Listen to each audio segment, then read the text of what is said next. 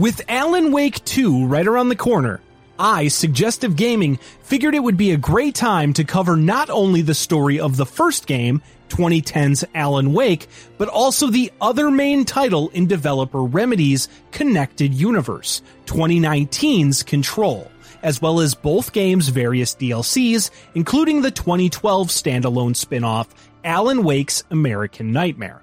However, I will not be covering Remedy's 2016 title, Quantum Break. While there are some references and Easter eggs throughout the various games that could tie its story to the Remedy connected universe, creative director Sam Lake has confirmed that Quantum Break is not in the same universe as Alan Wake and Control. As such, I also won't be covering a hidden teaser included in Quantum Break entitled Alan Wake's Return, but I will link it in the description, so feel free to check that out. Another thing to note is that last year, Remedy announced remakes of the first two Max Payne games, which could potentially bring the story of Max Payne into the Remedy connected universe. As such, I won't go over the original two Max Payne titles nor the third, which Remedy had no part in creating, in this video. Keep an eye out though, because I will be covering the story of the original trilogy in an upcoming video of its own. Because this video wound up being a bit longer than I expected, I've enlisted the help of my close personal friend and podcast co-host, Papa Post, to help. Post and I both bought and loved Alan Wake day one back in 2010, so I can't think of a better person to share a voiceover with. Also, cheap plug time, make sure you check out and subscribe to our podcast Bucket Bites, link in the description. Now, without further ado, this is what you need to know about Alan Wake and Control. Our story begins in the year 1970 in the rural town of Bright Falls, Washington. There, a poet named Thomas Zane stays with his girlfriend, Barbara Yeager. While the pair stay on the town's Cauldron Lake, Barbara goes for a swim, but mysteriously drowns. Zane's assistant, Emil Hartman, then discovers that the lake has supernatural powers and can somehow turn fiction into reality. Hartman convinces Zane to use this power to write Barbara back into existence, and he does so. Things don't go quite according to plan, however, as Barbara Yeager does return, but is inhabited by a malevolent dark presence. After determining that this Barbara wasn't the one he loved, Thomas Zane is forced to cut out her heart, discovering an empty hole of darkness inside of her. Zane then used the power of the lake to rewrite reality once again, but this time he planned things better. Zane writes himself and Yeager out of existence, leaving a contingency that will leave his belongings in a shoebox, which he entrusts with a woman named Cynthia Weaver. A volcanic eruption then occurs under the lake, engulfing the island, Diver's Isle, that Thomas and Barbara inhabited. 6 years later, a rock band called the Old Gods of Asgard rehearse a performance on two of the members, Odin and Tor Anderson's farm. During their rehearsal, the group consumes some homemade moonshine created from the waters of Cauldron Lake, attracting the dark presence to return and attack the Anderson farm. A heavy storm then rolls in. This event attracts the attention of the Federal Bureau of Control, a secret United States government organization that investigates phenomena that are paranatural or defy the laws of physics or reality. This event is then referred to by the FBC as an Altered World Event, or AWE, and the Anderson brothers are named persons of interest and later interviewed by the organization. In August of 2002, in the town of Ordinary, Maine, we find 11-year-old Jessie Faden and her 10-year-old brother Dylan. The pair find an old slide projector in a landfill, but when they use it, they discover that the slide creates doorways to other dimensions. While bad things are able to come through these doorways, an ethereal being comes through one of them and telepathically links with Jessie. She comes to know this entity as Polaris. Through this event, every adult, including Jessie and Dylan's parents, vanish. With Polaris' help, Jesse and Dylan are able to turn off the projector, sealing the dimensional portals and causing the bad things that came through them to disappear. As a precaution, Jesse also burns 6 of the 7 slides the pair found, leaving only the one leading to Polaris' dimension behind. These events draw the attention of the FBC, who send a team to investigate. They meet with Jesse and Dylan, who lead them to the projector. The FBC attempt to take both of the children into custody, but Jessie escapes, leaving her brother behind, who is captured and taken away by the Bureau. In August of 2010, on a lake, an unknown diver pulls a body bag out of the water, bringing it ashore. After the diver rows his boat away, however, the corpse that was inside the bag mysteriously vanishes. We then find a reporter named Jake Fisher driving into Bright Falls, Washington, while talking to his colleague Hal on his cell phone. The pair discuss their boss, Riley, who sent Jake to the town to interview a psychiatrist named Dr. Emil Hartman about his book, The Creator's Dilemma. Hal tells Jake that he talked to Jake's wife, Libby, but is running out of excuses for Jake's absence. Jake reaches the Oh Dear Diner inside the town and looks over his notes on Dr. Hartman. Jake meets the diner's waitress, Rose Marigold, who happens to be a super fan of best-selling author Alan Wake. Shortly after their conversation, Rose brings Jake food he didn't order, along with a birthday cake. A confused Jake then listens to the whole diner sing him a birthday wish. Jake heads towards the nearby Mountain Air Motel, but during his drive, he gets a call from Libby. As he contemplates answering the call, Jake is distracted and doesn't see a deer jump out into the road. Jake hits the deer, causing him to slam his head hard on the steering wheel. Jake gets out of the car with a flashlight and shines it on the deer, which lets out a painful scream. When Jake's flashlight fails, the deer runs back off into the woods. Jake then continues on, spotting a sign for the town's 68th annual Deerfest Festival. Jake reaches the motel, meeting its proprietor Sam Smith and his young son Daniel. Jake receives the key to his room and Sam shows him to his cabin. Jake immediately crashes on his bed, only waking once dawn arrives. Jake drives back to the diner where Rose is watching an interview with Alan Wake about the latest and final book in his Alex Casey series of novels, The Sudden Stop. There, Jake meets with an old acquaintance named Ellen Adams, who works for the local newspaper, the Bright Falls Record. The pair make small talk about Libby and Jake's business before Ellen receives a message on her phone and has to leave for work. Jake then goes to Dr. Hartman's office at his clinic at the Cauldron Lake Lodge and prepares for his interview with the psychiatrist. Hartman meets him, but requests that Jake not record their conversation on video and to instead write it down. The interview begins, and Hartman expresses his work of helping artists escape their delusions of being trapped in realities of their own devising. Jake's gaze then gets trapped in an image of a road on Dr. Hartman's wall, and he begins to have flashes of strange visions. When Jake snaps out of it, he finds the interview to be over, and Dr. Hartman says his farewells. Jake tries to shake off this episode, returning to his car, where he drives off and calls Hal. Hal doesn't answer, so Jake leaves a message trying to tell him what happened, and he looks at his notepad, realizing he made several notes and drawings that he doesn't recall. He looks outside the car and sees a man carrying a deer's head walking along the road. The next morning, Jake finds himself laying on the ground in the woods, hands covered in some kind of red mud, unaware of how he got there. He sees Daniel watching him, but the boy runs off. Jake stands to see that he's nearby his cabin. Jake then goes to the newspaper office to find Ellen, and once he arrives, he asks to speak with her in private. He then shows her his notes and tells her what happened to him that morning. Ellen tells him that Bright Falls can get into people's heads, and when he leaves, Jake hugs her goodbye. She tells him that he should get home and clear his head, but he states that he intended to do that by coming to Bright Falls. Ellen simply responds by telling him that she thinks he should leave. At the motel, Sam and Daniel hear a light bulb break, and Sam sends Daniel off. Sam then replaces the bulbs in a floodlight, which have been smashed, seemingly multiple times before as well.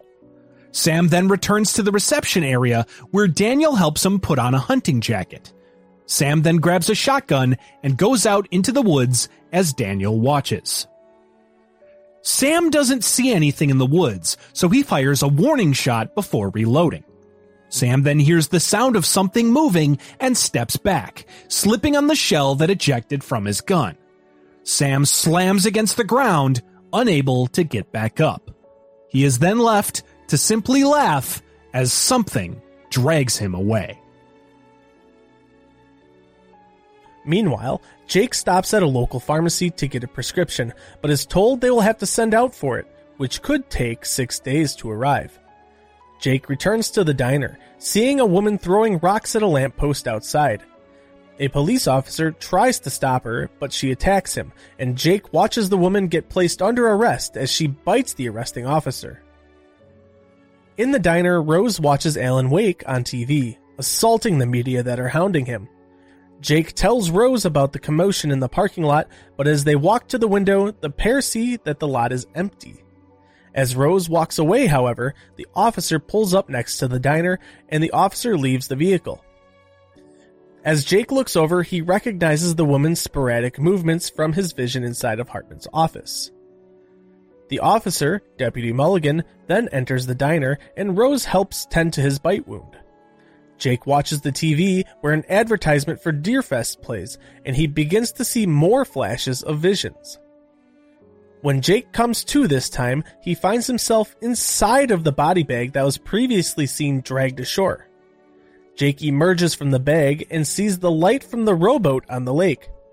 Jake then rushes away into the woods, again, having no clue how he arrived there. Jake finds his way back to the road and finds his car veered off of it, with the trunk open. Jake drives off, getting a call from Hal, who asks him how it's going. Jake tells him everything is fine, and Hal asks if Jake was able to get a copy of The Creator's Dilemma signed by Dr. Hartman for their boss Riley, and Jake realizes that he had completely forgotten. Jake goes back to the Cauldron Lake Lodge and gets the book signed by Hartman. Jake then asks the doctor to talk to him off the record, and he tells him about his blackouts, as well as the strange places he wakes up after them. Hartman implores Jake to stay at the lodge as he takes out a pen light to look into his eyes. Jake suddenly has a violent reaction to the light, and when Hartman shines it upon him again, Jake runs out and returns to his motel cabin. There, Jake sets up his camera to film him as he duct tapes himself to the refrigerator and passes out. In the morning, Jake finds himself freed from his makeshift restraints and watches the tape to see what he did during his blackout. On the recording, Jake rips his hands free of the duct tape and destroys everything in the cabin, violently thrashing as he screams out in a demonic yell. Jake frantically tries to clean his room, but Deputy Mulligan arrives and knocks on his door. Jake answers, and Mulligan asks if he's seen Sam recently, as he's gone missing. Mulligan enters the cabin and sees its current state of disarray. Jake lies to him, stating that he left the door open so a wild animal must have burst in. Mulligan then notices signs that a 14-point trophy buck must have done it, and leaves the cabin. Jake gets back to his car and again drives to the newspaper office. He meets Ellen and tells her to get in his car and drive. She does so, but Jake doesn't tell her exactly where to go. She asks him where they are going, and he just tells her to get him out of Bright Falls. She continues to question him, and he tells her that he isn't in control. She asks him what that means, but he doesn't respond. She then shouts his name, and he turns towards her, staring blankly. Suddenly, Jake finds himself driving the car alone, with the radio turned up. He looks over to the passenger seat and sees Ellen's shoe with blood on it. He then sees a sign welcoming him to Bright Falls, and he slams on the brakes to turn around. This sudden stop causes him to slam his head into the steering wheel, and he sees the Deerfest sign once again. He then sits in his stationary car, although the reflection in the windshield makes it appear as if he's again moving through the trees. Sometime later, Jake leaves his car behind, and the police strike a flare to investigate. We'll be back after a quick break.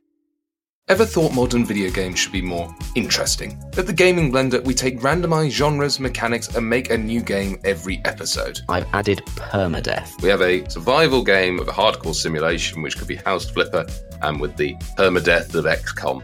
Then that all has to be an action-adventure. Yes. Ooh, dear. Yes. And sometimes it doesn't quite work. And you have a construction off over the course of the narrative. A construction off. The way we can do this is that we ditch your idea entirely. Entirely. Check out the Gaming Blender on all your favourite podcast platforms now.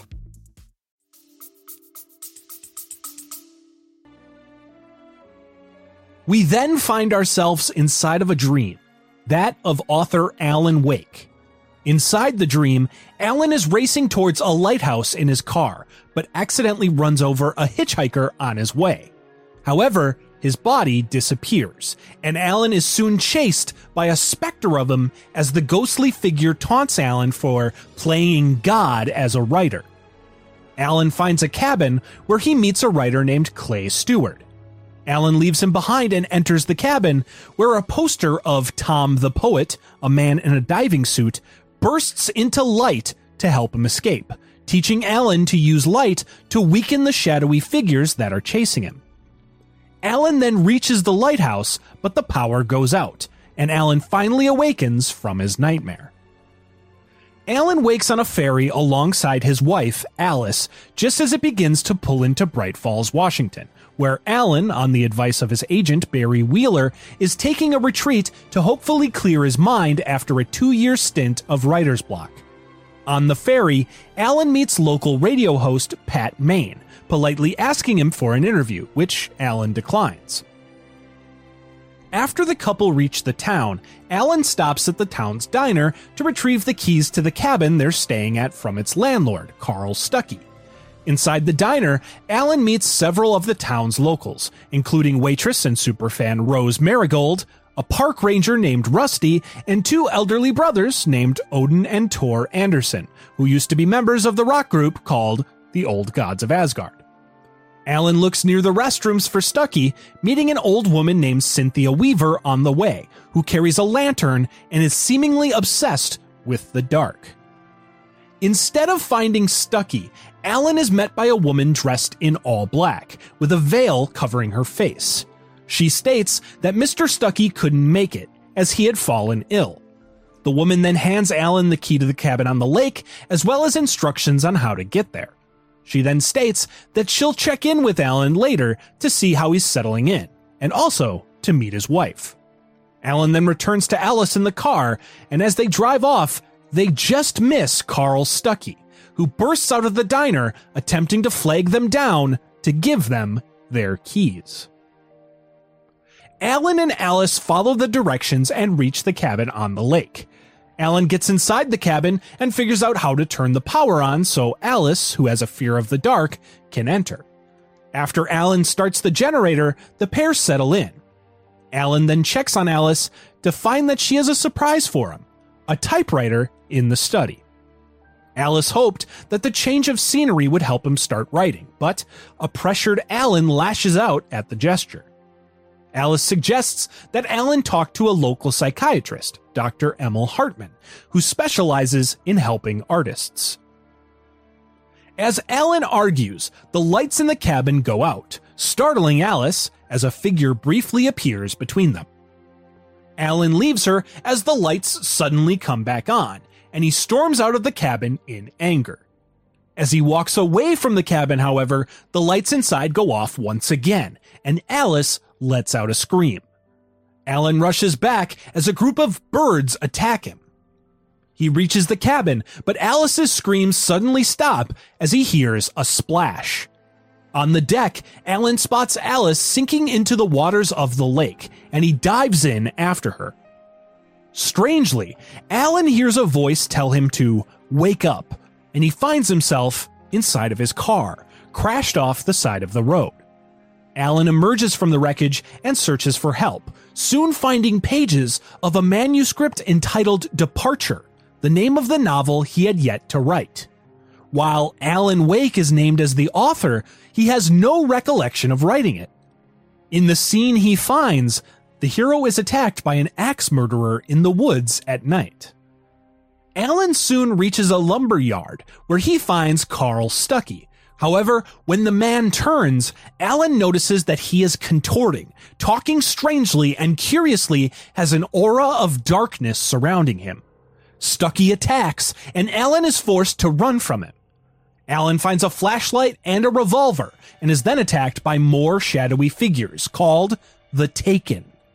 Alan uses the light to weaken them, then shoots them to defeat them, as well as Stuckey, noticing that no bodies are ever left behind. Alan reaches a gas station that has its lights on, and notices a sign outside which helps him realize that he had somehow lost a week's worth of time. Inside the station, he sees a TV set with himself on it, in the cabin study, rambling about saving Alice with his writings as he sits by the typewriter.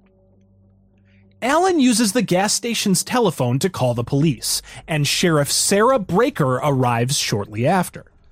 Alan tells her his wife went missing from the cabin on Cauldron Lake, but the confused sheriff states that the island on Cauldron Lake has been gone since a big eruption occurred in the 1970s. Sheriff Breaker asks Alan if he's seen Stuckey, but he lies and states that he hasn't. She then drives him to Cauldron Lake, where, sure enough, there is no island or cabin. We then see a flashback of Alan and Alice 3 years prior, where the couple are working on Alan's new book, The Sudden Stop. When the lights go out and Alice begins to panic, Alan sets up some candles. He then tells her about his childhood, where he had his own fear of monsters in the dark. To pacify him, Alan's mother gave him an old light switch she called the clicker, telling him to flip the switch whenever he was afraid, and a magic light would scare the monsters away. Alan then gives Alice the clicker, and the pair share a kiss. Back in the present, Alan has his wounds from the car crash patched up, and Sarah asks him about how he got there. Suddenly, Alan gets a phone call on his cell phone from an unknown caller, and when he answers, he hears Alice's voice, begging for help. A man then speaks on the other end, telling him not to speak to the law, and if he wants to see his wife again, he'll meet at nearby Elderwood National Park. As Alan finds Alice's driver's license, left by the kidnapper as proof of her capture, he receives a call from his panicking agent, Barry Wheeler, who tells Alan that he's just arrived in Bright Falls after growing worried about not being able to reach him or Alice in the past week. Alan tells Barry to get him at the sheriff's office, then heads back inside, where he sees another video of himself on a television. Also inside the station is the doctor Alice had wanted Alan to see, Dr. Hartman, who is speaking to Sarah about the two elderly rockers who Alan had seen at the diner, Odin and Tor, who apparently had escaped from his institution at the Cauldron Lake Lodge. As Alan goes to leave, Sarah asks him where he's going to stay, and he agrees to go to the Elderwood cabins.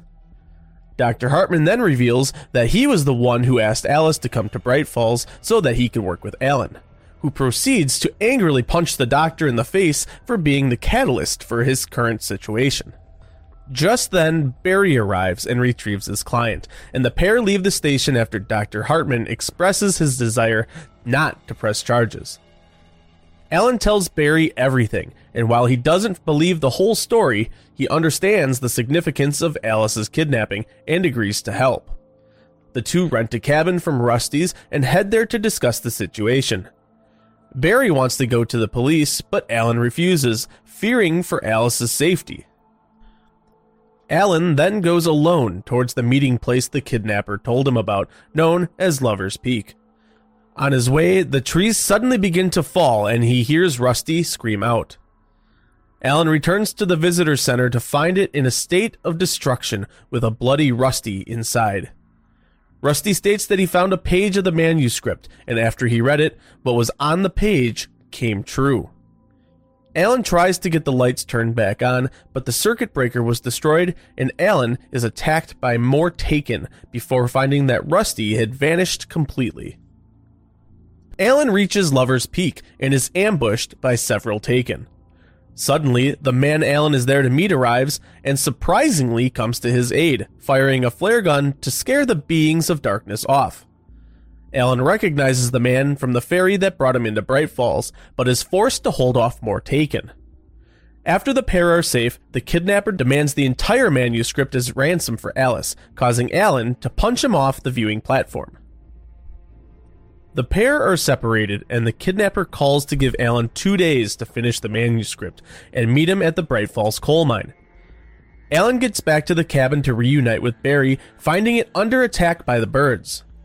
After fighting them off with light, the pair work out their next course of action. Barry heads into town to ask about anybody fitting the kidnapper's description, while Alan stays at the cabin to write a fake manuscript. Even though it's fake, something still stops Alan from writing. While he's in town, Barry gets a call from Rose, the waitress of the diner, telling him that she found Alan's pages, inviting Barry and Alan to come retrieve them at the trailer park. Barry rushes off to retrieve Alan, and in her trailer, Rose is standing next to the woman in black, the one who gave Alan the keys to the cabin on the lake, who simply calls her a good girl. As Barry and Alan reach the trailer park, Alan gets a call from Sheriff Breaker, who tells him someone from the FBI, Agent Nightingale, has arrived in town and wishes to see him. Alan and Barry speak with the park's manager, Randolph, who tells them that the local Native Americans thought Cauldron Lake to be a gateway to the underworld. Barry explains that he learned that the island that once existed on the lake was owned by a famous poet named Thomas Zane, although his writings are now unlocatable. Zane was a diver, so the island was called Diver's Isle, until a volcano under the lake erupted in 1970, taking the island underwater, and Zane with it. Barry and Alan meet Rose at her trailer, and she invites them in for coffee. Alan asks for the pages, but she reveals that she doesn't have them. Barry and Alan then fall unconscious from a drug in the coffee. In his dream, Alan sees a bright light speak to him, telling him that it is coming for him, hiding in his Barbara's skin. After seeing the woman in black again, the voice implores Alan to turn the light on before he awakens, where the woman in black tells him to get back to work. Alan finds himself inside Rose's trailer, where another video of him is playing on her TV. In this video, Alan states that the woman in black, who he's come to know as Barbara Jagger, has been working as his editor, having previously worked for Thomas Zane. Alan finds Barry still passed out, with Rose in a catatonic state. He leaves the trailer to find the police arriving at the scene. FBI agent Nightingale bursts from one of the cars, holding Alan at gunpoint and placing him under arrest. Alan runs off, narrowly escaping gunfire from Nightingale and the other police. Alan then runs through the woods, avoiding detection as he tries to make his way to the coal mine to make his second meeting with the kidnapper. On his way, Alan goes through the local radio station, and the night host, Pat Main, mentions that he just walked into the studio. This tips off the police, who arrive at the radio station within moments. When Nightingale again gets a bit too trigger-happy and fires off a shot, Alan uses the distraction to escape into the woods once more. Continuing towards the coal mine, Alan gets a call from Alice, but something about her seems wrong. She states that when she looks at Alan, it isn't him, but rather something else looking out from behind his eyes. Nonetheless, she encourages him to continue cooperating to help her. Alan then fights through more Taken and darkness-possessed objects before he finds a car and is able to travel to the coal mine. After arriving at the coal mine early, Alan waits for the kidnapper to arrive. After several hours, however, the man never shows up. Alan then receives a call from the kidnapper, telling him there's been a change of plans, and to meet him at Mirror Peak, a mountain to the north. Alan reluctantly makes his way, watching another video of himself where he talks about finding Thomas Zane's writings inside the cabin. Zane, as it turned out, was a poet, and he wrote of muses and creators who could summon fabulous things from a magic lake, using its power to shape the world, of a realm of gods and dreams, and demons, dark things that wait for a chance to slip through, wearing the flesh of men as disguise. Zane had then written about his girlfriend being taken over by a dark presence, which made him grow scared of the lake and the darkness that it contained. After more encounters with Taken, Alan spots Cauldron Lake in the distance, with a light where the cabin had once been. Alan then reaches the Mirror Peak lookout point, where he finds the kidnapper, Ben Mott, speaking with a lady, admitting to her that he had never actually had Alice, but his boss had only been using the threat to get Alan to write for them. The dark presence then appears as a swirling tornado, taking Mott and killing him. Alan is then thrown into the waters below, where he sees a vision of a man in a diving suit, before he is pulled out by an unknown figure. Alan then finds himself before Dr. Emil Hartman, who claims that Alan is a patient at his clinic at the Cauldron Lake Lodge, and has been for a while after the death of his wife triggered a mental illness. While Alan doesn't believe Hartman, the doctor gives him a tour of the clinic while explaining that Alice had drowned, which Alan couldn't accept, sending him into a paranoid delusion of thinking that his writings are affecting the reality through a war between light and darkness. Alan goes along with Hartman's narrative, but resists the notions inside his own mind. As Alan and Hartman reach Odin and Tor, a storm rolls in and the power begins to act up. Hartman leaves to go check on it, and Odin and Tor begin to refer to Alan by Thomas Zane's name.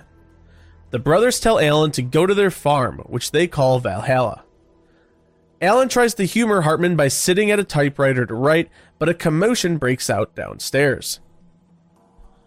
Hartman goes to check on the noise, and Alan follows to find that the Anderson brothers have knocked out one of the orderlies, allowing Alan to take her keys.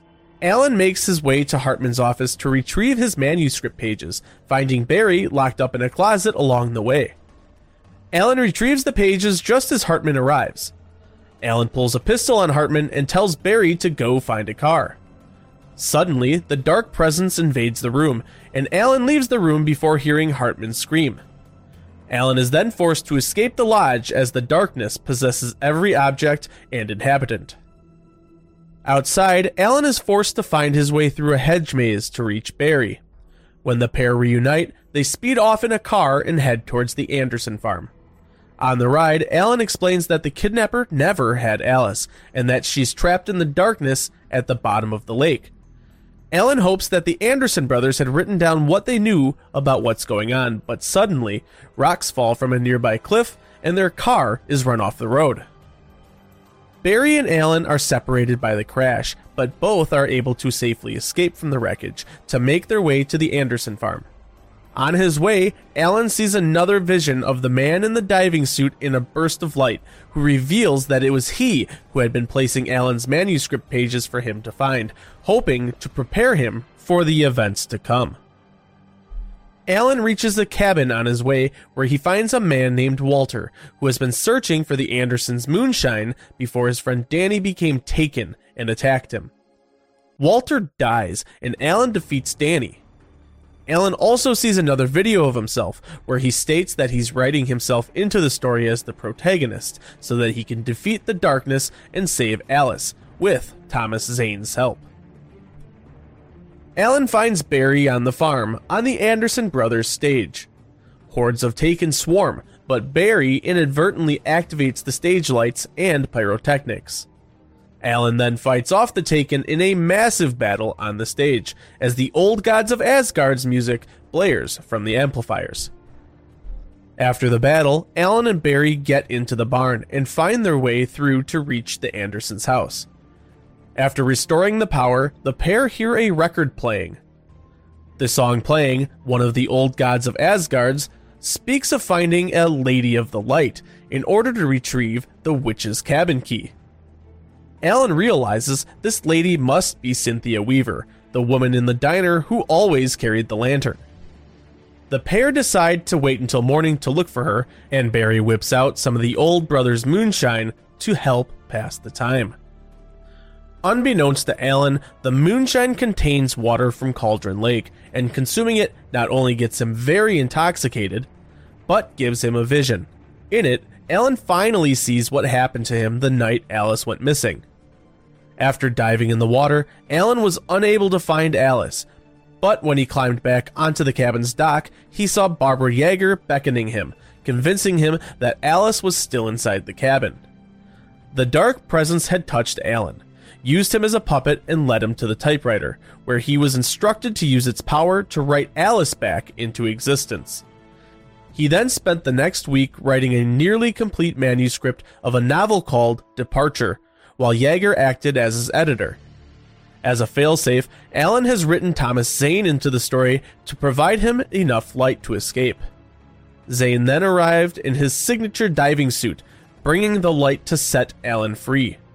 Alan escaped to his car just before the dark presence returned to the cabin, sensing Zane. This led to the crash where Alan finally woke up.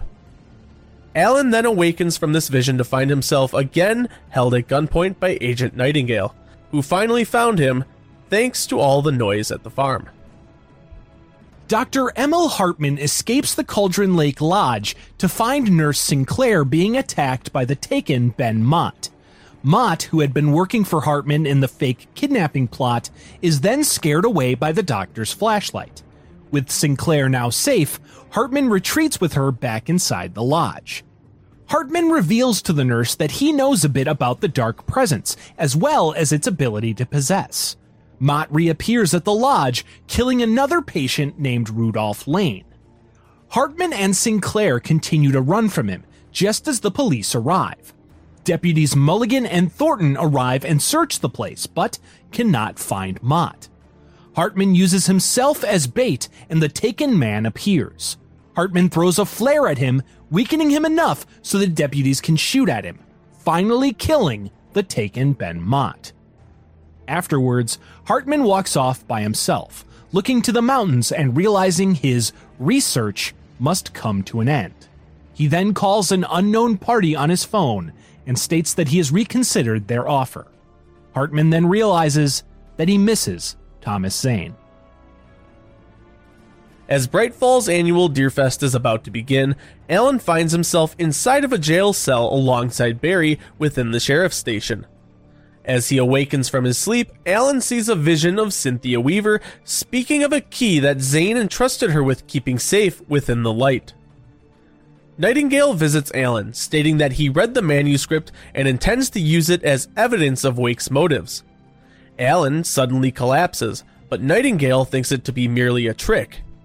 Sarah tells the agent to back off, believing him to either not be sober or on official business. Nightingale then pulls out his gun on Alan, but suddenly remembers the moment from what he read in the manuscript. He tries to pull out the pages to read them, but is swiftly pulled out of the room by one of the dark presence's whirlwinds as the lights in the station go out. Alan tells Sarah that the only way to fight the presence is with light, and she rushes to the fuse box before turning them back on. Sarah then tells Alan that Cynthia lives in the old decommissioned power plant. She agrees to take Alan there, leaving Barry behind at the station with a list of phone numbers and instructions to call them to give them the code phrase Night Springs, the name of a TV show about paranormal events, which will inform them of something strange happening in the town. Sarah and Alan then leave the station to make their way to Town Hall to search for keys to a helicopter. The first person Barry calls is Frank Breaker, retired NYPD detective and Sarah's father. Frank receives the message and immediately begins to worry about his daughter, grabbing a shotgun and a flashlight before leaving his home and entering his truck. While driving, Frank calls an associate named Kirkland, informing him that there's currently a situation in Bright Falls. Kirkland unfortunately responds by telling Frank that they won't be able to send anybody in a timely manner. Sarah and Alan fight through several taken, as well as possessed objects, including the Deerfest float. They soon reach the town hall, where Alan finds the keys, but after he retrieves them, he and Sarah soon spot Barry running for his life outside. Barry is separated from the two by a darkness-possessed bus, but survives. Alan and Sarah later see a flare shoot out from behind the church, and they get inside after holding off more taken. Outside the church, they find Barry, adorned with Christmas lights for protection. The three then reach the helicopter, but as Sarah gets in it, a horde of taken attack. Alan holds them off, and as soon as they're ready, he gets in the helicopter himself, and the three embark towards the power plant. Frank Breaker arrives in Bright Falls and meets with the others Sarah had Barry call: Pat Main, Deputy Thornton, Deputy Mulligan, Deputy Grant, and Deputy James. The deputies tell Frank about the taken and possessed objects that have started to appear, as well as their weakness to light. They also inform him that Sarah and Alan Wake have taken off in a helicopter towards Cynthia's place. Frank heads off alone towards the power plant, fighting taken on his way. As Sarah goes to land the helicopter near the river, a flock of birds attack and get caught in the rotor. Alan is thrown clean, while Sarah tries to shake the birds to meet him at the plant with Barry. Alan crosses a yard of transformers to enter the power plant, where he is met by Cynthia Weaver, bathed in a massive light. After Alan proves that he knows of her connection to Thomas Zane, Cynthia invites him inside the power plant and tells him that the key is in the well-lit room, which is inside the nearby dam. While Cynthia states that she won't go outside at night, she does admit that she has a secret tunnel to the dam via an old water pipe. Alan cuts power to the transformer yard, then follows Cynthia to the tunnel. On their way to the well-lit room, Alan calls Barry, telling him to meet them at the dam. Suddenly, Alan hears a loud crash. Alan leaves to check on his friends, while Cynthia continues in the tunnel towards the dam. While Alan finds the wreckage of the helicopter, he finds no bodies. He continues on and meets up with Sarah and Barry, protecting them from some taken. The now reunited trio make their way to the top of the dam. On their way, more powerful and fast taken appear, but Alan is able to fight them off so they can reach an elevator to the dam. Alan soon gets separated from the group, and he is forced to escape the dark presence to make his way to the top of the dam alone. He is able to elude the strange force, reuniting with Sarah, Barry, and Cynthia as the four then enter the dam. Inside, they reach a vault, built by the Army during World War II. Cynthia lets them inside, where they finally enter the well-lit room. Alan enters the room filled with light bulbs that Cynthia has been maintaining for decades and finds a box in the center. He approaches it to take the key left behind by Thomas Zane, a page. On this page is a story about Alan, 7 years old, who suffered from nightmares. The page then details an old light switch his mother gave him, which she called the clicker, that would turn on a magical light to drive away the beasts. Under the page, Alan is shocked to find the clicker he remembered from his childhood, with Zane's writing reflecting his current state of finding it. While Alan is mesmerized to learn that Zane had written the clicker into existence inside of a story that he himself had written, he nonetheless takes the clicker, knowing that it's his key to getting Alice and bringing an end to these events. Meanwhile, Frank Breaker arrives at the power plant to find it empty. Knowing of the secret tunnel to the dam, he takes a truck to go there. On his way, he spots the helicopter crashed and still aflame, giving him even more fear for the safety of his daughter. Suddenly, Frank is run off the road by a semi. After he crashes, the shadowy figure of Barbara Jagger appears outside of the driver's side window, telling him to stay away, as this is between her and the writer. Frank pulls out a flare to scare her off, then begins to fight more taken, but soon finds himself overwhelmed. We then see another flashback from Alan's life, this time 2 years prior, where the writer awakens after a long alcohol bender. After treating his hangover, Alan listens to a voicemail from Barry, who tells him to watch his interview on The Harry Garrett Show, promoting his new book, The Sudden Stop. Alice arrives, and Alan begins to argue with her about the night before, but quickly comes to his senses when he realizes that the stress of the book tour is getting to him. Alan then promises that the two will take a vacation together as soon as things quiet down. Back in the present, Alan presses the clicker, and then tells the others that he's going back to Cauldron Lake to finish his manuscript on his own terms to make things right. While Sarah tries to go with him, Alan states that he has to do this alone. He hugs Barry goodbye and exits the well-lit room, with Cynthia closing the door behind him. Frank Breaker, now safe thanks to Alan using the clicker, continues towards the dam. He's able to muster up the strength to reach it, and when he enters the well-lit room, he is overwhelmed with happiness to find his daughter, Sarah, inside with Barry and Cynthia. Alan makes his way to Cauldron Lake, fighting through the last defenses the Dark Presence throws at him, including various taken and a tornado of possessed objects. Once safe, Alan reaches a cliff above the lake and stands before the water with the clicker in hand. He then jumps into the lake before waking up within another dream. In it, Alan finds himself before Alice, who tells him that everything he's gone through has simply been a nightmare. Alan refuses to accept this dream as reality and searches for the clicker, finding it and turning on the lights. This awakens Alan within the dark place. Thomas Zane then appears before him, telling him to find his way to the cabin so he can fill it with light. A smiling doppelganger of Alan Wake then appears before him, and Zane introduces him as Mr. Scratch, who Zane states Alan's friends will meet while he is gone. Alan then traverses through the dark place, hearing the darkness speak in Alice's voice, as well as Barbara Yeager. Alan then hears echoes of the past when Thomas Zane wrote his love, Barbara Yeager, back into existence after she drowned in the lake. Zane quickly realized that the Barbara he brought back was different, however, and he was forced to cut out her heart, which he claimed was filled with darkness. Alan finds the cabin and enters it, finding the heartless specter of Barbara Yeager inside.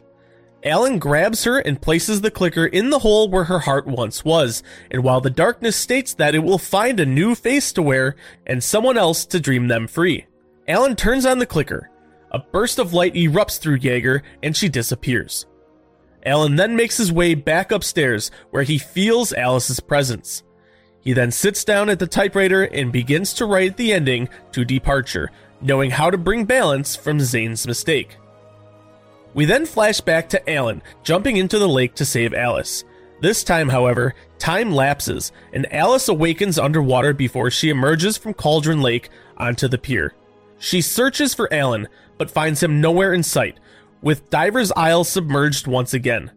In Bright Falls, Deerfest occurs without a hitch, with Rose now holding Cynthia's lantern, while Agent Nightingale stands behind her, dressed in all black. Back at the typewriter, we see Alan once more at work, where he simply states, "It's not a lake, it's an ocean," before Alice is heard telling him to wake up. Alan soon finds himself within the Dark Place's representation of Bright Falls.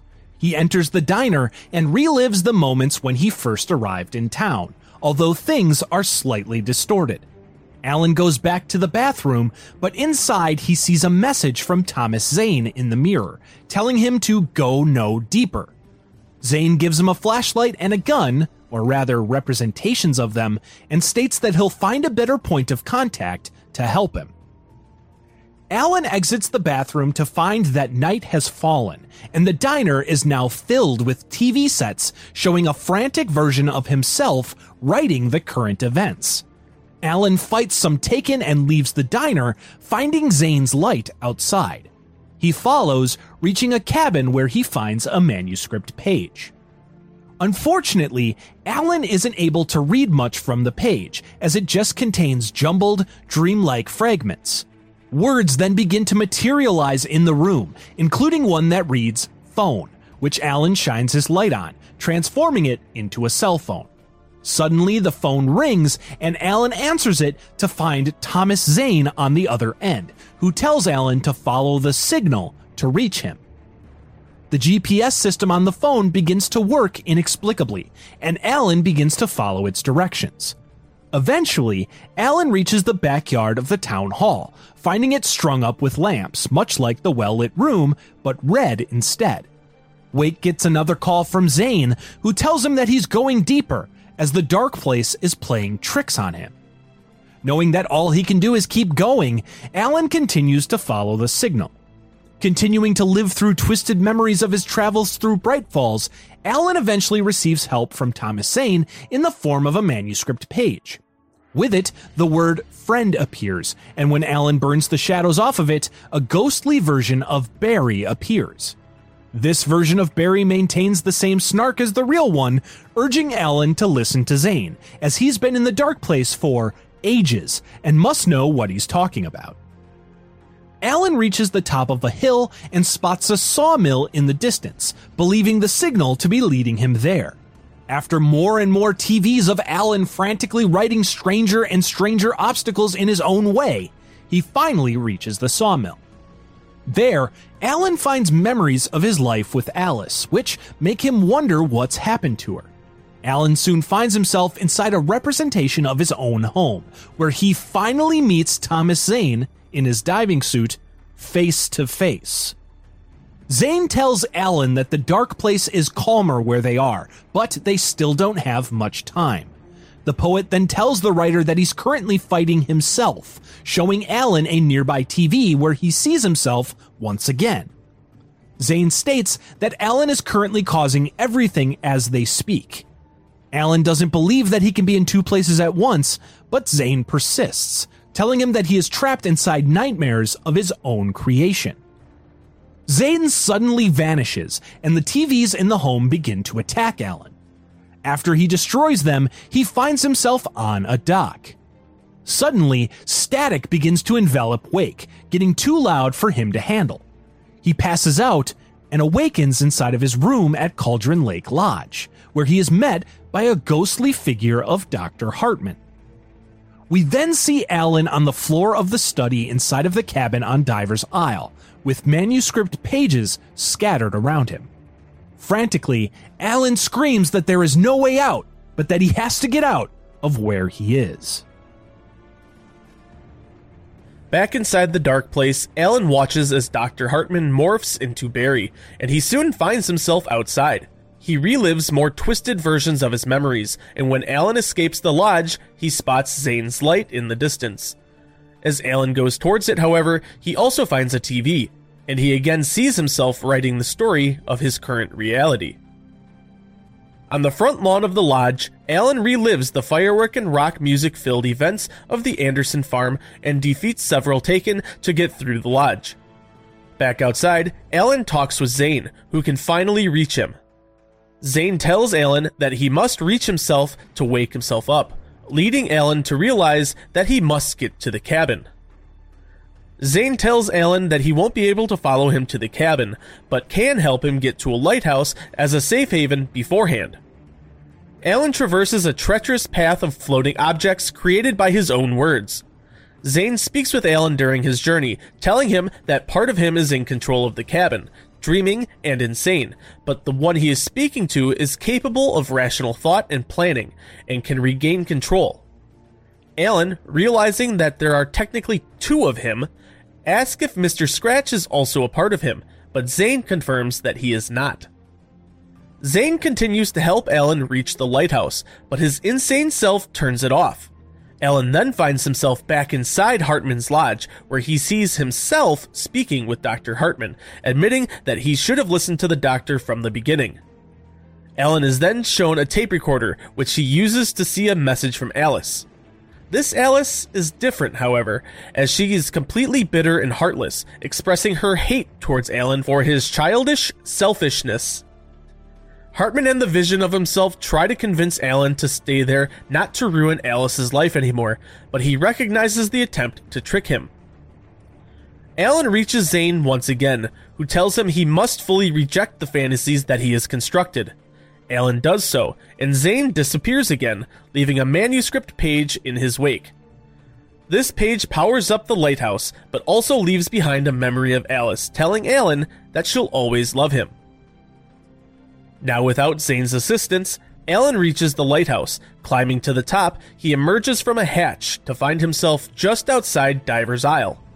He watches a memory of him and Alice arriving for the first time, and he traverses the now twisted and distorted bridge.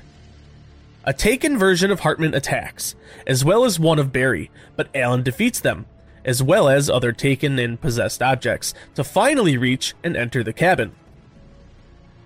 Alan makes his way to the study and touches the face of his sleeping counterpart. Wake then opens his eyes, finding himself alone. Now able to think clearly again, he realizes that he has to use the time he has control wisely. He turns his attention to the typewriter and sits down to write a sequel to Departure. Alan types the title Return by Alan Wake on the page. Alan then simply states, "My name is Alan Wake, and I'm a writer." Sometime after the events in Bright Falls, author Clay Stewart begins to have nightmares involving Alan Wake. Clay leaves his wife and children and assembles Nightingale's field notes on his investigation, his own interviews with various residents of Bright Falls, the pages of Alan Wake's manuscripts that were recovered, as well as various other materials in a book he entitles The Alan Wake Files. Additionally, Clay's own accounts reveal that during his time in Bright Falls working on the book, he believes he saw someone who looked like Alan Wake sometime after the author's disappearance. When Clay tried to speak with him, however, the man simply gave him a strange smile before seemingly vanishing. Barry Wheeler has taken on the old guards of Asgard as clients, and on a tour, he falls asleep inside a motel room where the TV is playing an episode of Night Springs. The story of Return is then written by Alan as an attempt to leave the dark place. The events of this story are written into existence as he does so, much like those of Departure. In Return, Alan, a champion of light, is still trapped in the dark place, chasing the Herald of Darkness, Mr. Scratch, or his evil doppelganger. Mr. Scratch continuously eludes Alan, threatening that he'll soon have his hands on everything Alan loves. Alan is then engulfed in darkness and soon finds himself in the town of Night Springs, Arizona.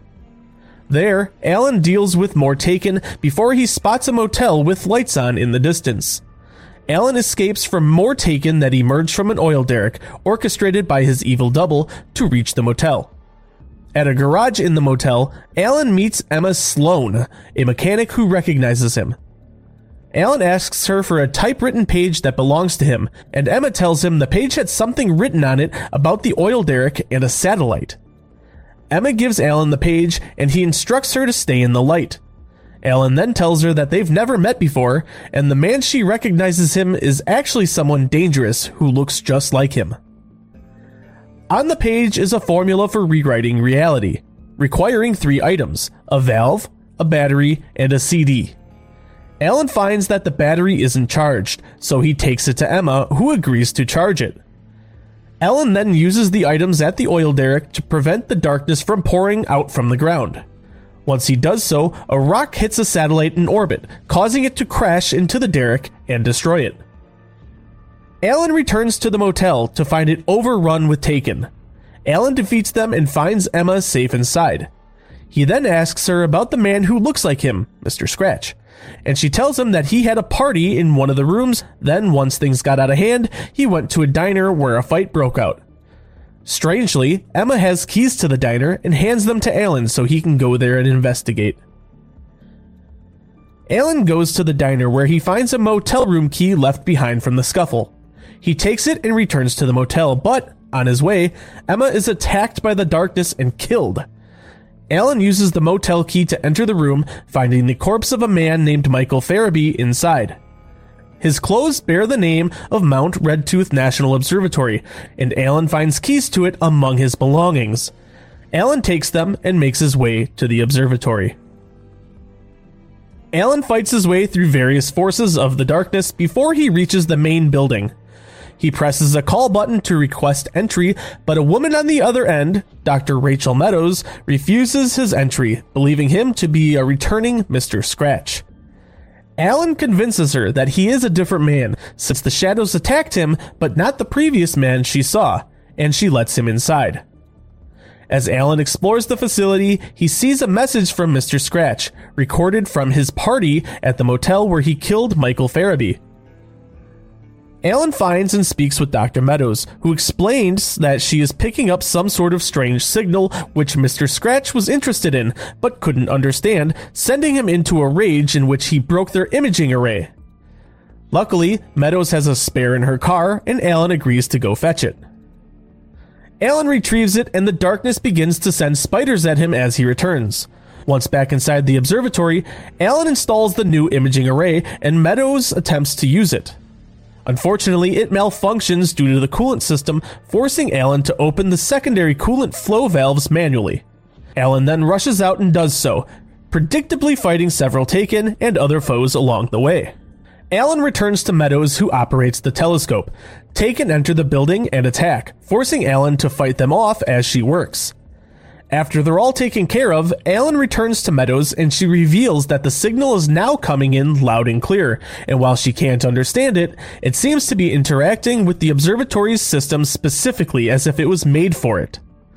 Alan then takes a printout of the signal, finding it to be a map created by himself, or at least the version of himself writing this particular story. Alan follows the map to reach a drive-in theater. There, Alan finds a guard station where he meets a woman who is obviously taken by the darkness, although she comes onto him, thinking him to be Mr. Scratch yet again. Alan makes his way to turn the power back on at the drive-in, but on his way he is finally met face-to-face with Mr. Scratch, who taunts Alan and unleashes a powerful onslaught of Taken to attack. Alan is able to fight them off and successfully turns on the power, enlightening the guard station. Alan returns and formally meets the woman, Serena Valdivia, who has snapped out of her darkness-infused trance. She tells Alan that Mr. Scratch was trying to do something with the projector in order to prevent the sun from ever coming up again. Alan decides that he needs to go there, and Serena gives him the access code, but warns him that Mr. Scratch claimed he was going to set up some security. Alan gets to the projector room, finding and defeating Mr. Scratch's security system of Taken and poltergeist fountains. Alan enters the room and follows the instructions left on the printout from the signal. However, as soon as he does, darkness fills the room, and Mr. Scratch yells to Alan, telling the writer that his efforts are futile, and soon he will take everything Alan loves, including his wife. When Alan tells Mr. Scratch to show himself, the doppelganger complies, but shortly after, Alan is again knocked out. When Alan awakens, he finds that time has somehow looped, and he is once again nearby the motel in Night Springs. Alan finds Emma back at the motel garage, confirming the time loop, but Emma reveals that she remembers all of the prior events. Knowing it would help Alan, she retrieved most of the items he needed before, leaving him to retrieve the remaining, the battery. He does so and returns to Emma, who charges it once again. After returning to the oil derrick and causing the rock to crash into the satellite once again, Alan escapes the ensuing destruction. Luckily, this time he knows to return to Emma, and he does so to retrieve the key to the motel room Mr. Scratch held the party in. This time, Emma admits that she did go to the party, but left when things got out of hand, later learning that Mr. Scratch had wound up killing a girl who attended as well. Alan goes to look and implores Emma to stay in the light this time so she doesn't meet the same fate. However, as soon as he leaves the garage, its doors close and the darkness still envelops Emma, not allowing her to change her dreadful fate. Alan gets the key from the motel room and returns to the observatory. This time, Alan retrieves the imaging array from Dr. Meadows' car before even entering. After retrieving it and going to the call box, Meadow recognizes Alan and remembers the last loop as well, allowing him in immediately. Alan installs the array, but before Meadows activates the telescope, Alan goes to make sure that he can stop the Taken from sabotaging the coolant system in the first place. After doing so, Meadows receives the signal, and Alan fights through several adversaries to return to her. Alan gets the printout of the signal, which has more information, but is still incomplete. He then takes it to the drive-in once again. At the drive-in, Alan uses his prior knowledge to get the power on and uses the access code right away. Despite Mr. Scratch showing up again and throwing his defenses at Alan, Wake is able to reach the projector room once again to follow the instructions from the signal. Unfortunately, the same fate awaits Wake, as the room fills with darkness again, and Mr. Scratch taunts him, claiming that he's wasting his time. Alan is knocked out yet again, and another time loop occurs. With the latest loop, Alan has the most knowledge he's had yet, but also the most powerful opposition. At the hotel, Emma helps him to get the keys, and he helps finally save her life. At the observatory, Dr. Meadows has the array in place, allowing Alan to simply take care of the coolant and fight off infected, retrieving the full signal printout for their efforts. Finally, at the drive-in once again, Alan turns on the power, deals with Mr. Scratch and his reinforcements, and returns to the projector room. He then follows the signal printout instructions one final time. In doing so, Alan learns that the film he's been trying to show was one his wife Alice had made about him as a memorial once he was presumed dead. The light of the projector casts through the film and burns through Mr. Scratch, who stands atop a bus in the drive-in. Mr. Scratch attempts to hold on, but the light eventually destroys him completely as he fades away. The film then shows Alice and Alan reuniting, where they finally hold each other and share a kiss. These events unfortunately seemingly only exist inside this episode of Night Springs, which then wraps up. After the credits roll, Barry Wheeler awakens inside of his motel room and calls out for Alan, thinking he had heard him. In October of 2019, Jesse Faden finds her way to the Federal Bureau of Control's headquarters in New York City, known as the Oldest House. The Oldest House is a place of power, or a location that has been affected by paranatural forces. Jesse, led to the Oldest House by Polaris, the entity that telepathically communicates with her, hopes to find Dylan, the brother separated from her 17 years prior. While Jessie doesn't find many people in the Oldest House, she does find its janitor, Ati, who presumes Jessie is there about a job, janitor's assistant. He points her to an elevator to get to the interview, and she follows his directions. Emerging from the elevator, Jessie finds the office of FBC Director Zachariah Trench. When she enters, however, she finds Trench dead, seemingly of a self-inflicted gunshot wound. Polaris instructs Jessie to pick up the murder weapon, and when she does so, she is contacted by the Board, another paranatural entity broadcasting from a black pyramid in another dimension called the Astral Plane. The Board inform Jessie that only the Director can wield the service weapon, and so her application is currently being processed. Jessie is then transported to the Astral Plane, where she follows the Board's instructions to learn how to use the service weapon, which is an object of power connected to the Astral Plane. Afterwards, the Board appoint her as the new director, and she sees a vision of Trench knowing that an attack was coming and vowing to keep the Bureau safe. When Jessie leaves the director's office, she notices FBC agents infected by some kind of paranatural force, which she calls the Hiss. The Hiss tries to enter her head, but Polaris stops it. Jessie is then forced to fight the Hiss-infected FBC agents before she receives another vision of Trench, telling her to find the hotline to establish a secure line of communication. Jessie cleanses a control point of the Hiss, finding a safe room nearby. She speaks on its intercom and talks with a woman named Emily Pope on the other end. Jessie learns that Pope is the assistant to the FBC's head of research, Dr. Casper Darling. When Jessie introduces herself, those inside the safe room exit, and Emily meets her face to face. Emily tells Jessie that the Hiss has somehow managed to infiltrate the building without any warning whatsoever, leading to a full-blown lockdown of the facility. Emily then has Jessie try to cleanse a Hiss-corrupted agent, and while she tries, with help from Polaris, she finds that it simply rips the agent apart. Jessie decides to ask Emily about the incident in Ordinary when she was a child, and asks about the FBC's involvement in the event, keeping her brother's abduction close to the vest for the time being.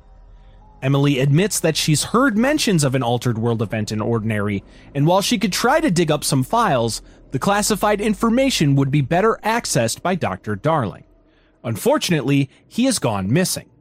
Emily believes that Darling knew something was coming, as he developed wearable devices called Hadron Resonance Amplifiers, or HRAs, which have protected several agents, including herself, from the Hiss thus far.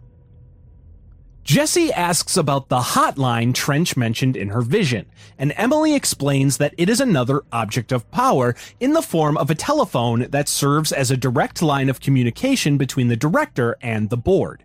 Additionally, it allows communication between other planes of existence as well. Emily then tells Jessie to go to the communications department to find it. Emily warns Jessie, however, that the head of communications, Alberto Tomasi, refused to wear an HRA, so he may now be a threat. On her way, Jessie cleanses another object of power, giving her the ability to telekinetically throw objects. Continuing on, she comes across the now Hiss-corrupted Tomasi and is forced to fight him. After the battle, Tomasi escapes, leaving Jessie to find the hotline object of power. Jessie finds the hotline in a chamber separated from her by a strange void. Before her, she sees a pull chain for a light switch, and she tugs on it 3 times, transporting her inside the Ocean View Motel and Casino, a place of power that connects various dimensions. Jessie finds another light switch inside and pulls it to find herself before the hotline, a strange telephone that is currently ringing. Jessie answers the hotline and she hears the deceased Trench on the other end. Trench speaks of his management team, who know the secrets of the Bureau, consisting of head of research Dr. Casper Darling, head of communications Alberto Tomasi, head of security Lynn Salvador, and head of operations Helen Marshall. Jessie returns to Emily, and the pair determine that they should find Helen Marshall, who has also gone missing after going to the research sector to secure the HRA production. Emily informs Jessie that she'll have to head to the maintenance sector first so she can perform a directorial override to lift the lockdown of the facility, allowing her access to the other sectors. Jessie goes to the maintenance sector and finds Ati, who agrees to help her reach the override as long as she does some work as his assistant. In his own way, Ati asks Jessie to fix the coolant pumps and power generators before the power plant explodes. On her way, Jessie meets Security Chief Simon Arish, who was assigned to watch over the power plant. Arish tells Jessie that Darling seemed to know the Hiss was coming and provided them with the HRAs as he prepared one massive one, all while tearing off his clothes for some reason. Jessie repairs the plant's coolant pumps and energy converters, and she is finally able to use the directorial override to lift the internal lockdown. Jessie finally decides to tell Emily the truth about her search for her younger brother Dylan, as well as her connection with Polaris. Emily reveals that she's looked into the Ordinary Altered World event, learning that Trench and Darling were both involved, and sectioned off a large area of the containment sector for it, although Emily reveals she found no record about the slide projector. Jessie then continues her search for Helen Marshall by heading to the research sector. On her way, Jessie finds another object of power and receives the ability to seize the Hiss-controlled agents, giving her control over them instead.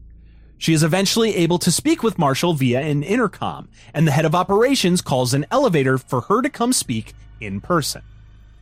Jesse finally meets Marshall face to face, and Marshall asks Jesse to assist her Rangers with securing the HRAs from Darling's lab to help the FBC survive the Hiss attack. Polaris then leads Jesse towards Darling's lab, and after she cleans out the Hiss on her way, she finds the machine he built to create the HRAs. When she tries to activate it, Marshall arrives with her Rangers and tasks Jesse with replacing some terminals to get the machine running again. After doing so and activating the machine, the specimen inside, a black rock prism, shatters. Marshall then sends Jesse down to the maintenance sector to find Dr. Darling's black rock processing lab so she can retrieve another prism. Before Jesse leaves, however, she asks Marshall what she knows about Dylan Faden. Marshall, stressing that lives are currently at stake, agrees to talk about it after Jesse repairs the machine. Jesse returns to Arish and asks for help getting into Darling's Black Rock lab to prevent the Hiss from taking more survivors. Arish tells her the lab is nearby, but currently occupied by a giant Hiss monster. Furthermore, they can't ask for help from security since head of security Lynn Salvador went missing shortly before the lockdown in the containment sector. After defeating the Hiss monster, Jesse is able to investigate Dr. Darling's Black Rock lab. There, she finds a security card that will allow her to reach the Black Rock Quarry, the source of the Black Rock. The quarry is one of what Dr. Darling calls thresholds, or connections between dimensions, and can be reached through the maintenance sector. Jesse enters the quarry, and after Polaris leads her, she uses explosives to excavate a black rock prism. She takes it back to Marshall, who intends to use it to restart HRA production. Marshall, following through with her agreement, finally tells Jesse the truth about her brother. Dylan, as it turns out, is currently in the oldest house. After the ordinary AWE, Dylan was brought in by the FBC and was found to have very special abilities. He was being groomed to become their next director, codenamed Prime Candidate 6, or P6. His powers corrupted him, however, and he wound up killing others, leading to his containment within the Panopticon, a location within the containment sector designated for objects of power and other items touched by paranatural forces during Altered World events. Armed with her brother's location, Jesse immediately heads to search for him, while Marshall warns her that Dylan is dangerous and to not let him out of his confinement. Jesse reaches the entrance to the Panopticon and meets its supervisor, Frederick Langston. She asks where Dylan is kept, and Langston tells her that Dr. Darling wanted him somewhere secure and isolated, so he's in a maximum security cell on the upper level. Langston warns Jesse that there's an object of power loose inside, which is causing havoc. Head of security Lynn Salvador was last seen trying to contain it before he went missing. Jesse has Langston open the door and enters the Panopticon. Jesse finds the object of power, a television, which warps its containment area. Jesse fights through the Hiss-corrupted Lynn Salvador along with his team and is finally able to cleanse the object of power, giving her the ability to levitate. With the object of power matter attended to, Jesse continues to search for her brother. She reaches the massive maximum security containment cell on the 5th floor of the Panopticon, but is surprised to find it empty. Just then, she receives a call from Emily Pope, who informs her that Dylan just walked in and joined them in the executive sector. Dylan, apparently, has decided to give himself up, telling Emily and the other survivors that he's affected by the Hiss, but differently than all of the others. Emily decides to isolate him while Jesse rushes back. Jesse returns to Emily, who tells her that Dylan is indeed affected by the Hiss, but differently than any other manifestation they've ever seen. Marshall had set up an HRA-warded cage to contain him, and Jesse makes her way there to finally reunite with her brother. Jesse enters the room housing the cage and finally comes face to face with her younger brother for the first time in nearly 2 decades. Dylan is levitating inside of the cage, rambling to himself. Jesse asks him if he knows who she is, and he simply replies that she is Dylan Faden's sister. She asks if he knows who he is, and he replies that he is not Dylan, as Trench and Darling made sure of that. Dylan then refers to himself only as P6, stating that he's better now that the hiss has helped him. As Jesse calls on Polaris for help, Dylan seemingly reacts to it, expressing extreme anger and resentment over the entity not helping him escape from Trench for all of these years. Dylan reveals that the Bureau brought the slide projector object of power from Ordinary with him when they took him in, and proceeded to use it. In doing so, they opened a door to the hiss, which is what allowed it to enter the oldest house. Dylan then states that he let the hiss into him to allow him to get rid of Polaris, warning Jesse that the entity and the Bureau are simply using her as a puppet. Now knowing the source of the hiss, Jesse decides her best bet to get rid of it would be to find the slide projector and shut it down. Dylan gives her the keycard to the Prime Candidate program in the containment sector and tells her to go find the truth for herself. Jesse then leaves her brother and makes her way to the containment sector, where she enters the Prime Candidate program. Inside the area, Jesse finds the FBC's research on P6, including Darling's insistence to continue working with Dylan despite his use of excessive force, killing a member of his team. Surprisingly, however, Jesse finds research on another Prime Candidate, P7, who happened to be none other than herself. The Bureau had evidently followed and spied on Jesse for years, simply observing her. Jesse then finds the area where the FBC have stored all of their research on the Ordinary Altered World event. After finding a scale model of the entire town, Jesse discovers that the FBC transported the town's landfill, where she and Dylan found the slide projector, and are storing it in the facility. Jesse then finds Darling's lab, where she watches a video log in which the doctor states that he'll be setting up a new department, Dimensional Research, to focus solely on the slide projector. Jesse now knows that she must head to the research sector to find where Darling had moved the slide projector. When Jesse reaches the research sector, however, she finds herself inside the Ashtray Maze, a labyrinth she quickly discovers she cannot navigate. Hoping Ahti can help, she goes to his office, but finds it empty. She searches for information on his whereabouts, eventually leading her back to the Ocean View Motel. She traverses through it, finding herself transported to the restricted area of the maintenance sector. After following through Ahti's visions, she finds the janitor, and he rewards her with a gift, his cassette player. Ahti tells her that it will get her through the maze, and he vanishes shortly after. Jesse returns to the Ashtray Maze and listens to the cassette. As the song plays, she is able to find her way through the labyrinth, fighting hiss-controlled agents along the way. As the hotel-like environment begins to shift and abstractly transform around her, Jesse navigates her way towards Dimensional Research. Inside Dimensional Research, Jesse searches for and soon finds the slide projector's containment room. Unfortunately, the pedestal that once housed it is now empty, leaving Jesse to continue to look for where Dr. Darling took it. She soon watches another video log from the doctor in which he investigates the slide projector, along with the one remaining slide, marked 36, that Jesse had not burned in Ordinary. Darling's team used the projector to open a portal to Slidescape 36 and conducted several expeditions, finding an unpredictable resonance from an unknown source.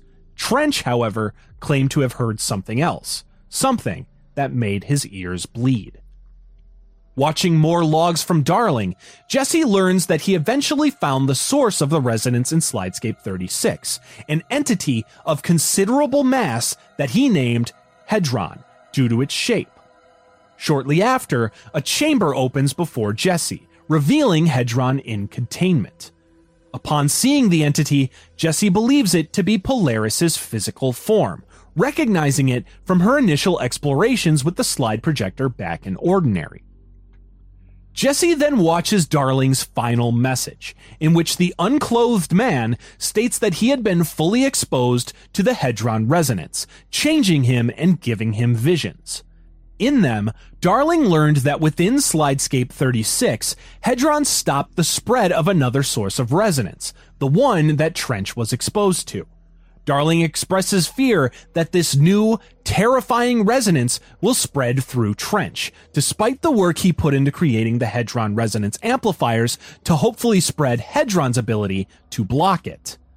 Jesse examines the Hedron chamber, finding the path blocked by the large HRA that Darling had finished before his disappearance. After removing it, Jesse enters the chamber and finally views Hedron unobscured. Suddenly, the hiss enters the chamber behind her and infects the various siphons surrounding Hedron. Jesse attempts to cleanse them before they can destroy the entity, but she is unfortunately too late.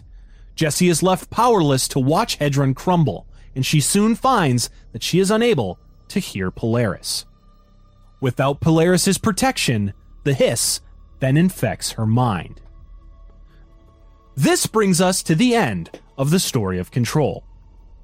At least until Jesse fights off the hiss inside of her own mind. Finding herself within a dream in which she is now an employee for the FBC, Jesse completes mundane tasks until she reaches Director Trench's office to deliver his mail.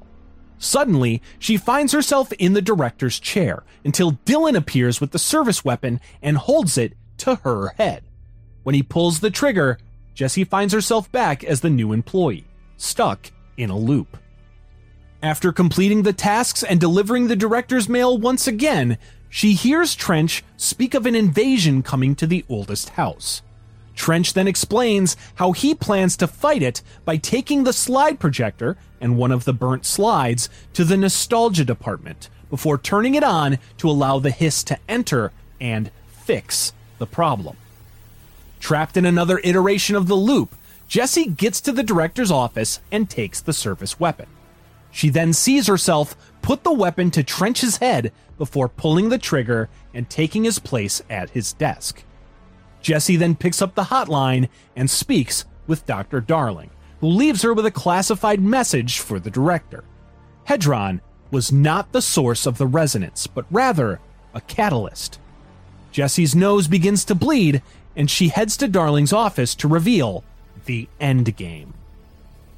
In Darling's office, Jesse finds a light switch pull chain and activates it 3 times to find herself back within the Ocean View Motel, or at least her own brain's version of it. There she finds another version of herself engulfed by Polaris.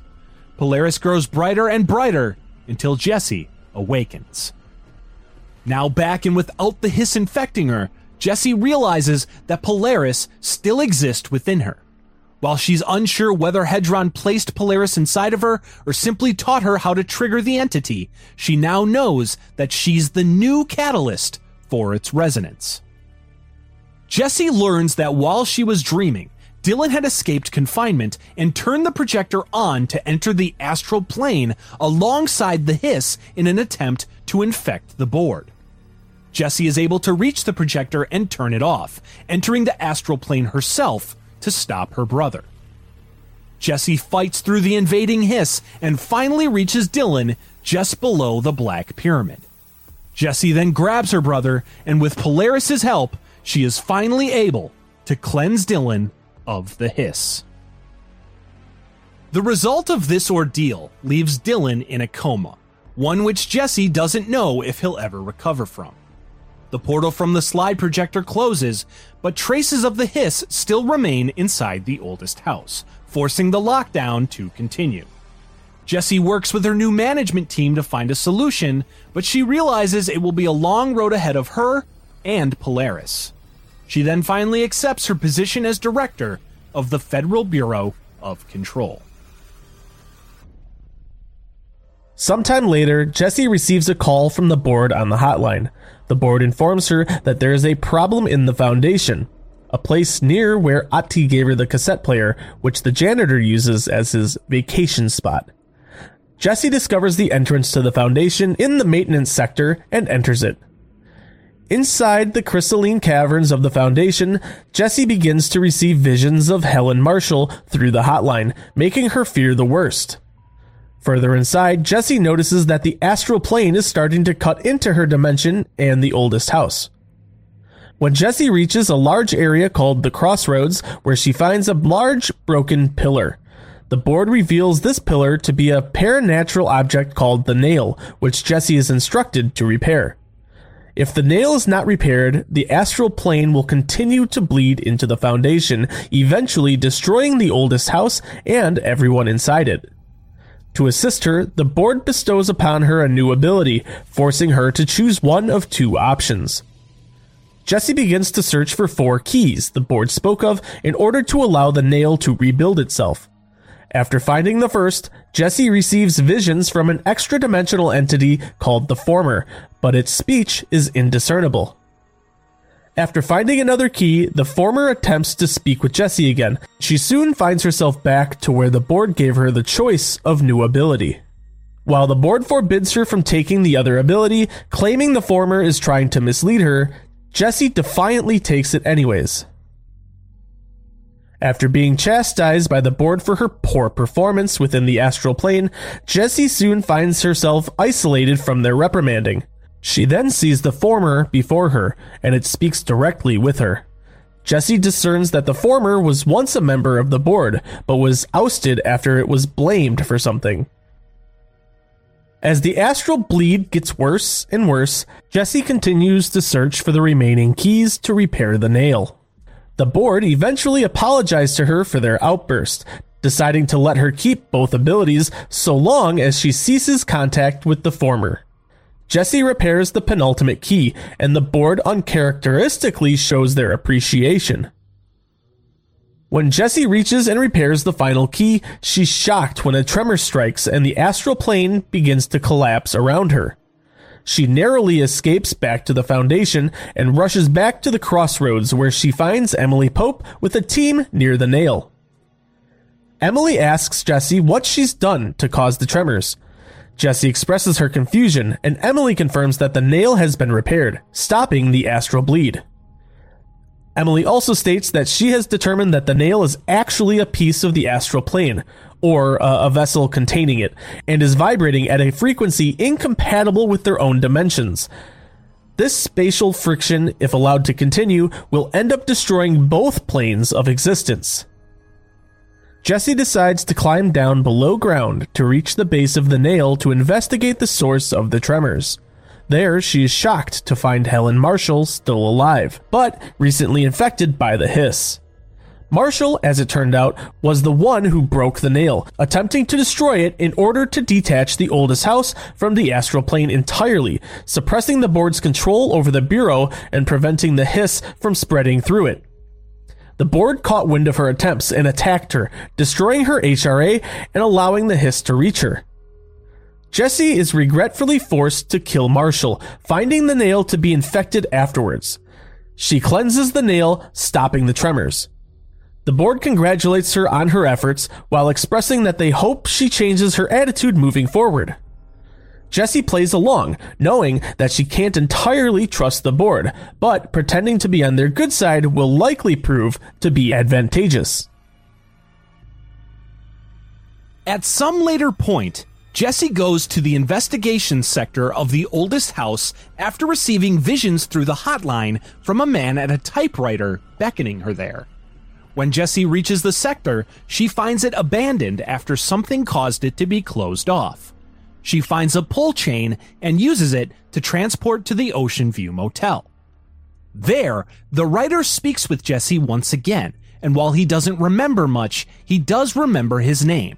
He then introduces himself as none other than the famed but missing writer, Alan Wake. Jessie then sees a vision where Alan is met by a doppelganger of himself, who introduces himself as Thomas Zane. Alan questions this as he remembers the poet looking differently the last time he saw him. Zane then states that the diver Alan met was just a role he played in an old film he made. This Zane then tells Alan that they're working on something together now, an artistic collaboration. Alan then looks down at a TV nearby, playing an episode of Night Springs, which depicts Dr. Darling.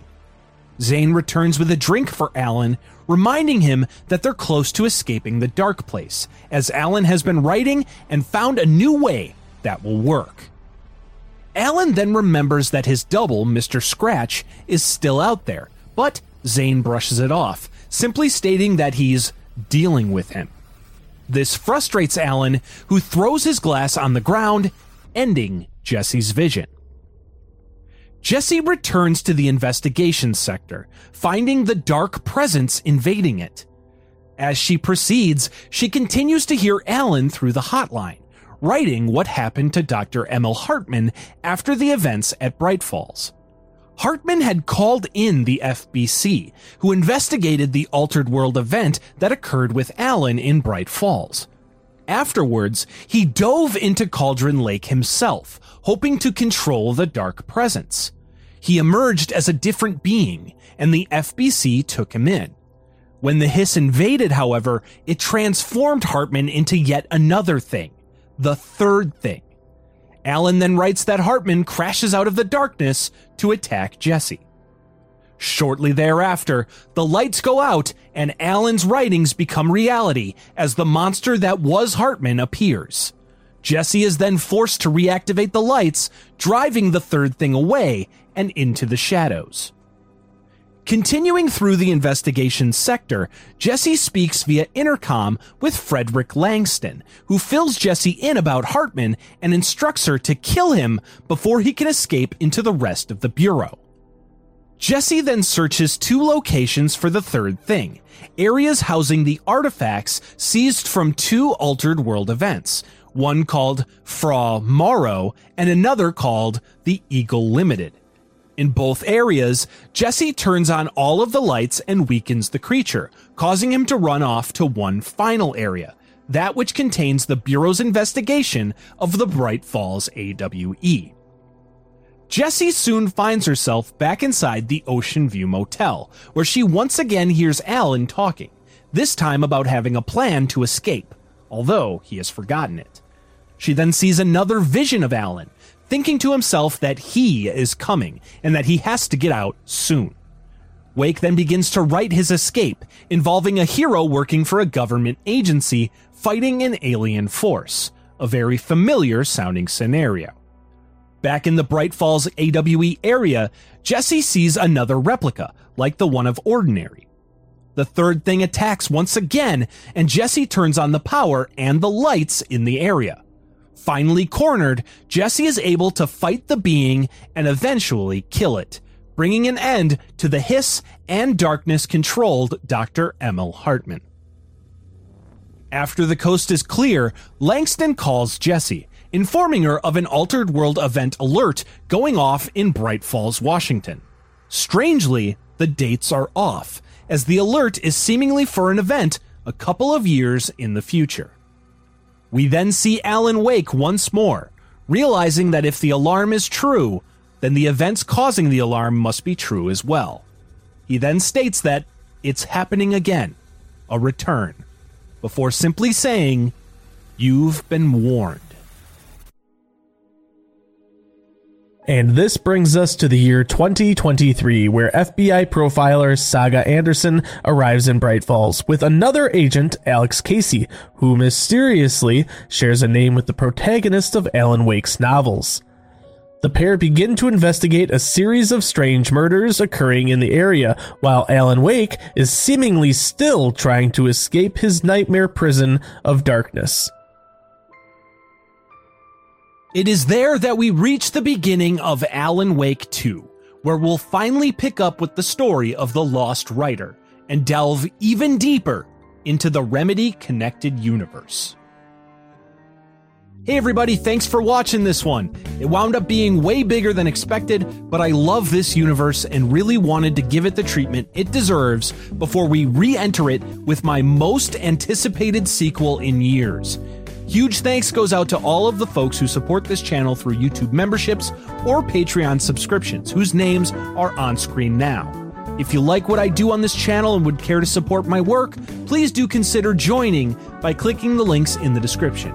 I really, really appreciate it. Also, a big thanks goes to my buddy Papa Post, who helped with the voiceover on this behemoth. As mentioned in the intro, we do a podcast together called Bucket Bites that you can check out right here on YouTube with the link in the description, and check out his personal channel for his streaming content. Thanks again, guys. See you later.